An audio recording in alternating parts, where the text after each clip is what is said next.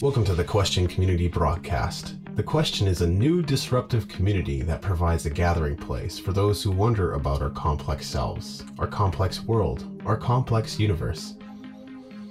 We are a non-religious and inclusive community that explores the many questions surrounding truth in order to encourage you on the important journey to find your own answers. The Question Community gathers every third Sunday evening at Red Bush Tea and Coffee Company in the Kensington neighborhood of Calgary, starting at 7.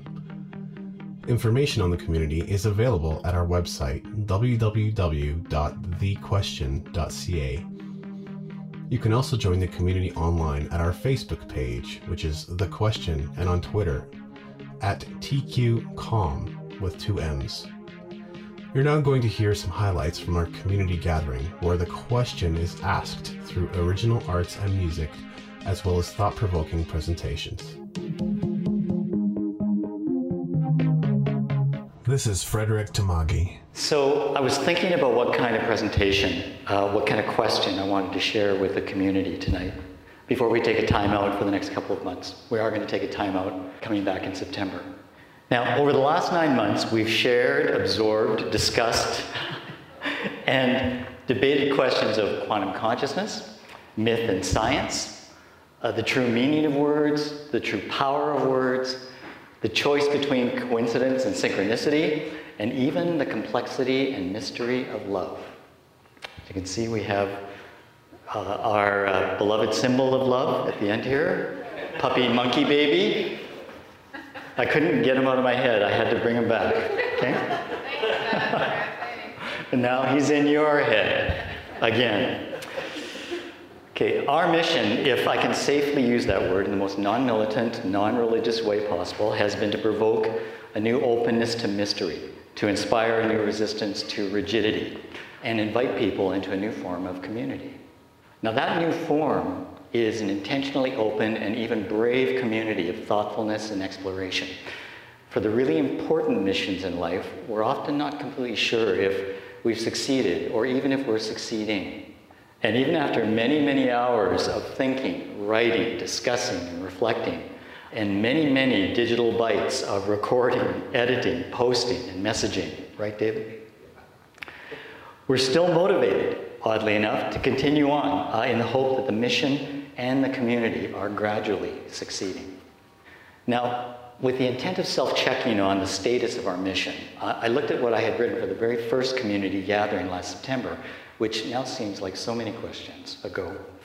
And I thought it would be worthwhile to remind us a little of the mission profile that we shared at the beginning, to see if it still rings true with you, for those of you that have been with us from the beginning.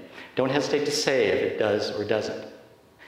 Now, E.L. Doctorow, the famous American author, was mentoring a young writer who was very interested in understanding the secret of Doctorow's celebrated literary success. The renowned author shocked the student when he shared his fundamental process for writing. He said, "Writing is like driving at night in the fog. You can only see down the road as far as your headlights, but you can make the whole trip that way." Now, I paraphrased Doctorow in my first introduction as I tried to explain the mission of the Question community. I encouraged everyone that night to make a decision to jump in the vehicle, turn on the headlights, and begin the long, challenging drive to an as yet unknown personal destination. And yes, I also said that our community could and would do the whole trip that way. Now, we navigate the questions of life just like a car navigates the road on a foggy night. Our exploration of those questions illuminates the path to unknown answers, just as headlights illuminate the road to an unknown destination. It's quite possible that in the last 9 months, the only significant answers that we've discovered so far are, 1, that the fog is really, really thick. 2, that the destination is still very distant and very unknown. And 3, that the drive itself is actually pretty interesting, even though you can't really see where it may be leading. Now, perhaps that's why it's interesting. The Question community is kind of like the car, and you and I are together driving the car, and we work the headlights.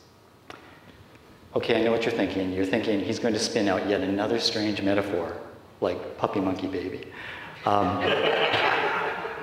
to mess with our heads. And perhaps you'd be right. Now, we live in a constant tension between our desire to know, our curiosity, and our resistance to being told what we know, our cynicism. Our curiosity causes us to seek an answer or a destination, but at the very same moment, being told what we know by someone else often triggers a fog of intense cynicism, which causes us to ask a lot of intense questions before we can reach any important answer. Those intense questions represent our version of headlights on the bright setting. Now, sometimes, the more important the answer, the more difficult it is to ask the hard questions. Now, everyone who's driven in fog knows that headlights on bright can actually make thick fog much worse to drive in, right? Okay. Now, we find it difficult to ask hard questions, and that's because asking hard questions is hard. So hard, in fact, that I guess I'm saying sometimes the questions themselves, if they're important enough, can be like a destination because of the struggle it can be just to ask. The question community doesn't want to be anything other than a dependable, well-used vehicle for your personal road trip of truth. But you still have to drive. This is why we didn't name the community The Answer, because we can't say what the answer may be for each of you. Our mission is simply to inspire you to ask.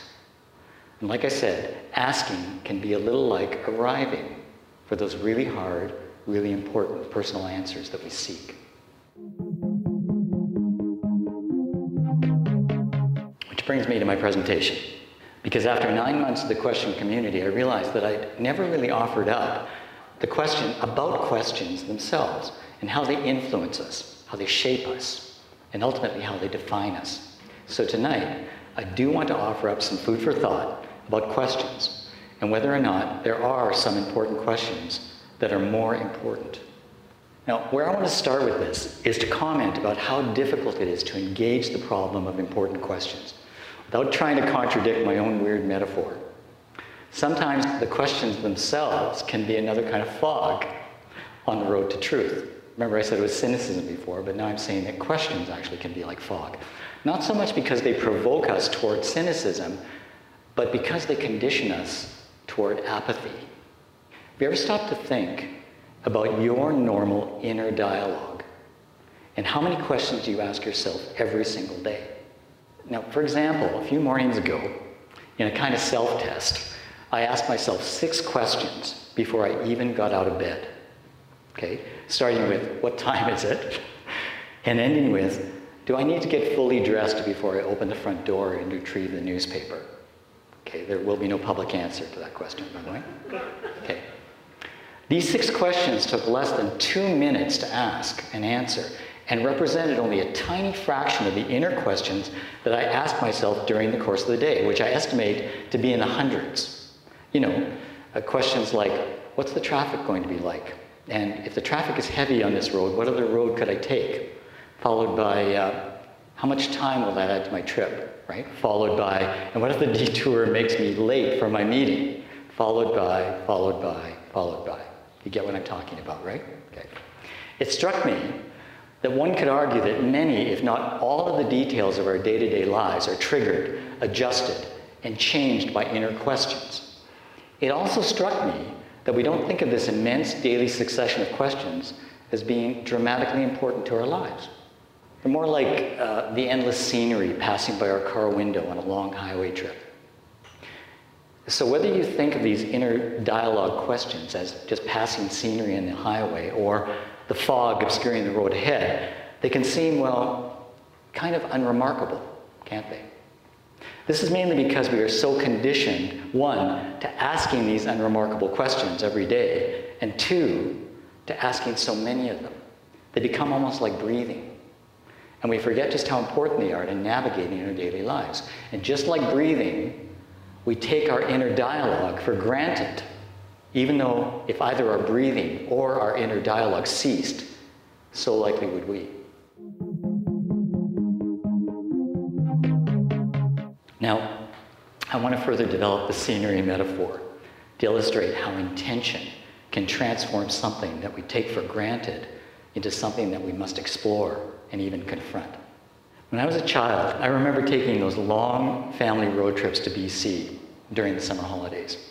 Now, going through the mountains, the spectacular scenery held our attention for a while, okay? But after an hour or so, the scenery became like, well, that inner dialogue I described. Monotonous, routine, unremarkable, as it passed by our car window. Every once in a while, I'd see a tiny stream of water or even a small waterfall tumbling down the rocks beside the highway. Now, do any of you know what I'm talking about? Seen this, right, when you drive through BC? Now, I remember these streams and waterfalls captivating my interest, like little jewels breaking out from the boring, monochromatic walls of rock that seemed to never end.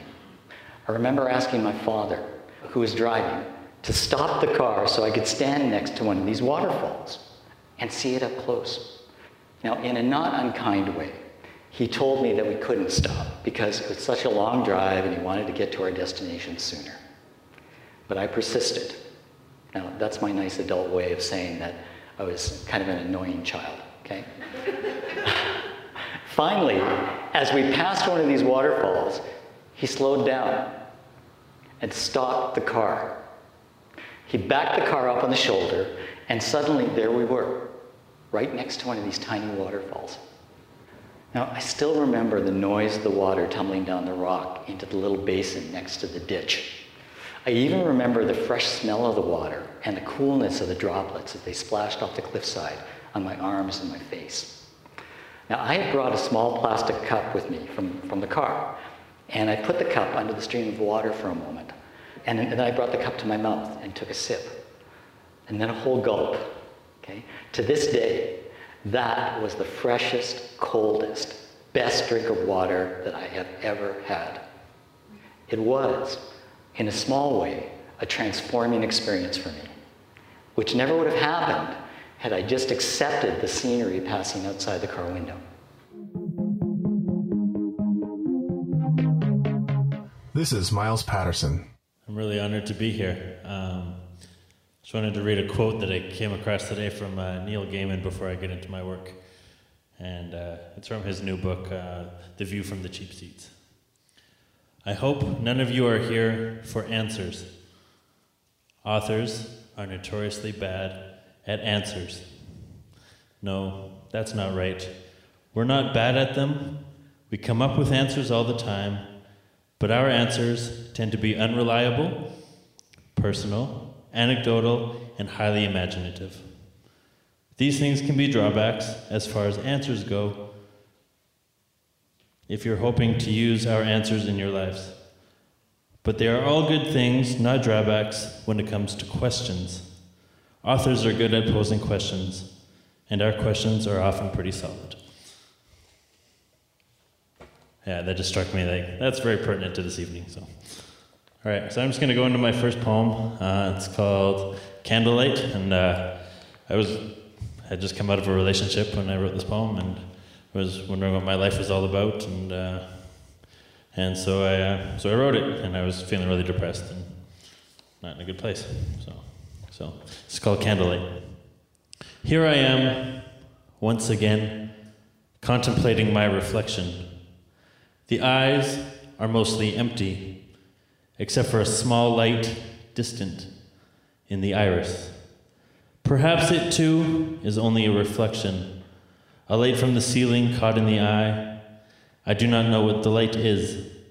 Is it life, what the darkness has not snuffed out with its candle snuffer fingers? Still, the light persists, even though it is small. I wait for you to enter through the door, and when you do, you will find me laying on the floor. It is not for you to know what I am looking for. Shapes appear on the ceiling, squares, triangles, spirals, your face, the love we made, the patterns of my mind, my life put on rewind. I wait for you alone. And far above my head, the zodiac circles in a mysterious orbit, a path I will never know. It is a mystery, the unknown, a reflection of my own heart. Orion chases Scorpio across the sky each day and night, and I flee from the darkness. But there is no horizon for me to cross, to rise from or set on. There is no end until my heart is dead. Thank you.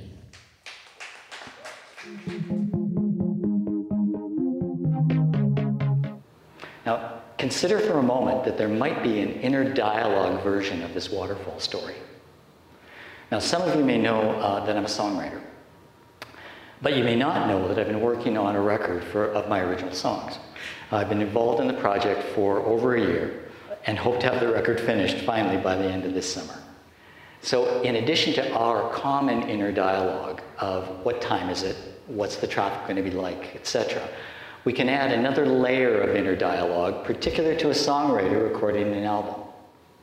Now that inner dialogue is full of questions about creativity, acceptance, insecurity, competitiveness, inspiration, envy, and fear.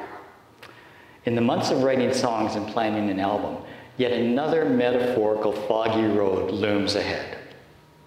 And as I said before, these questions about creativity, acceptance, insecurity, and the like can become like the fog or the highway scenery. So for example, talking with other friends and songwriters who are on a similar road, but perhaps with different destinations in mind, caused me to ask these questions. Are my songs too long? If you want any radio play, or don't wish to overload attention spans, your song shouldn't be any longer than 3.5 minutes. Is that right, Jonathan? Right, okay. Is my song structure listener-friendly? You should not have any long double verses. You should have a great hook in the chorus and a proper bridge. Okay, that's just good song structure for the listener. Are my songs upbeat and catchy? Or emotional, but not too dark? Okay? Or poetic, but not too complicated? Remember that art is for the audience. You don't want to lose them, or worse, have them tune out. Okay? So you get what I mean. Now, David Andrew Weeb, over here, in addition to being our tech and social media host, is also our resident music entrepreneur, right? You can find him at dogcast.com. I'll give you a little plug, right? And I know you can relate to this inner dialogue. You have this discussion with songwriters and musicians all the time, right? How do I get on the radio? How, right? So I'm sitting in my practice room, writing a new song for the album, and my inner dialogue is uncomfortably in highway cruise mode. Okay, it goes something like this. Okay, how long is this song so far? It's 4.5 minutes. Crap. Okay.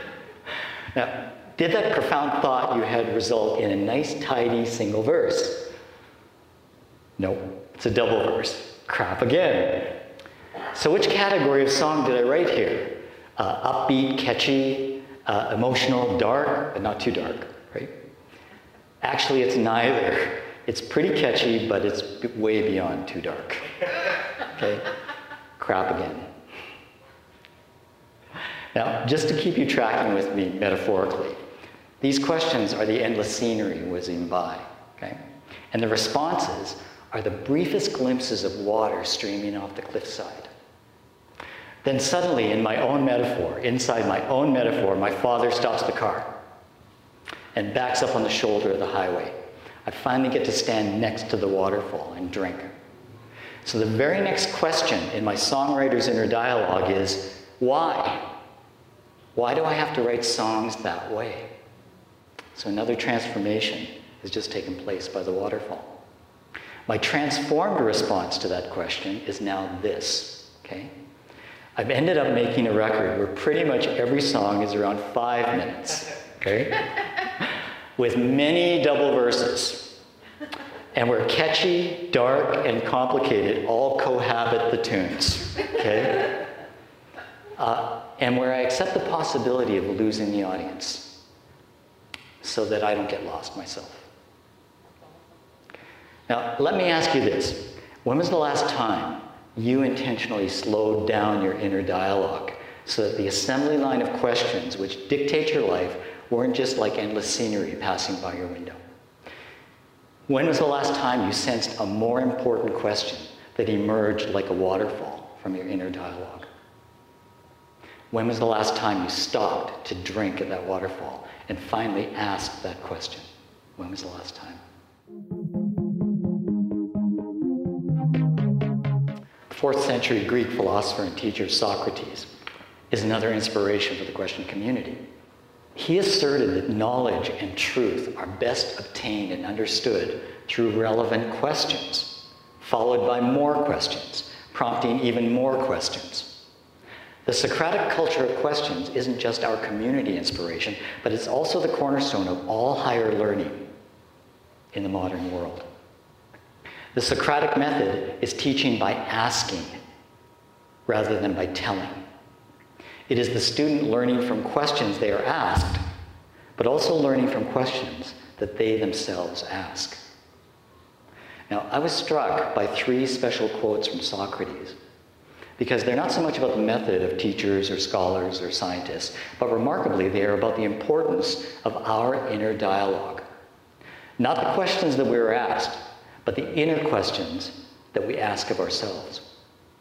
Not the questions that represent the routine scenery of our inner dialogue, but those questions that represent the roadside waterfalls of our inner dialogue. Here they are. I cannot teach anybody anything. I can only make them think. An unexamined life is not worth living. And to move the world, we must first move ourselves. Let's kind of reflect on those for a moment. Taken together, these statements may represent the deepest version of the Socratic method. Socrates is not only pointing to our inner dialogue, but he's also warning us about those incessant, routine, even meaningless questions that appear important, but make no real difference to the world. Scenery.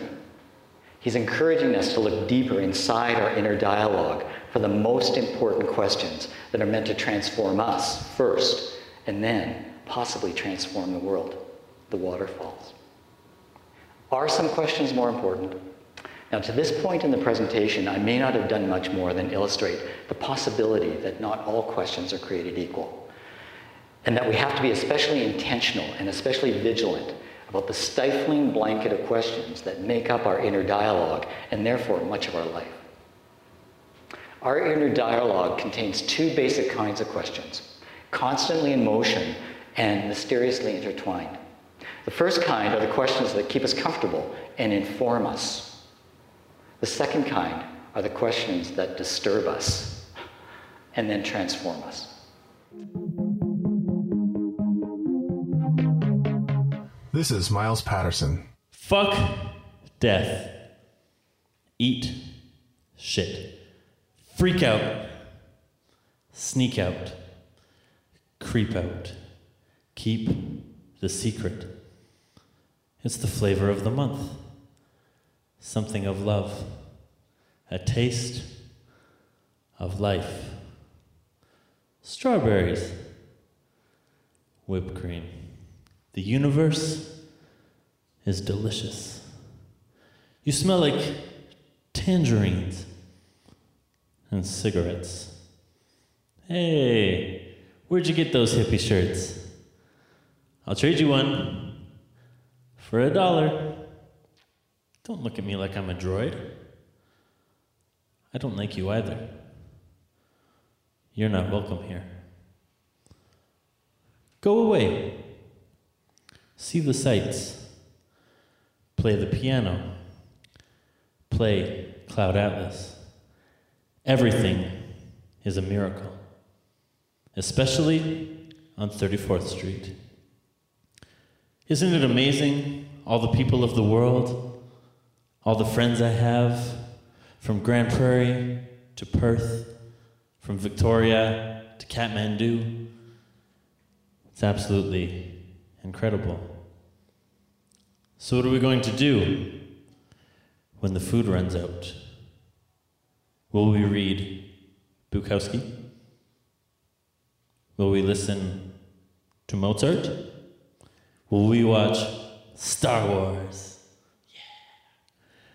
Will we keep ignoring this Phantom Menace? Will we look to Darth Vader, our master of the universe, a new hope for this world? What are we going to do when the unsustainable no longer sustains. This is part 1 of this presentation. Part 2 will be continued in the next podcast episode. Thank you for listening. If you're interested in joining the question community, we meet every third Sunday evening at Redbush Tea and Coffee Company in the Kensington neighborhood of Calgary starting at 7. You can participate in the online discussion on our Facebook page, which is The Question, or on Twitter at TQCom. That's at TQCOMM. Our website is www.thequestion.ca. Thanks again for listening, and remember that our answers are only possible because of our questions.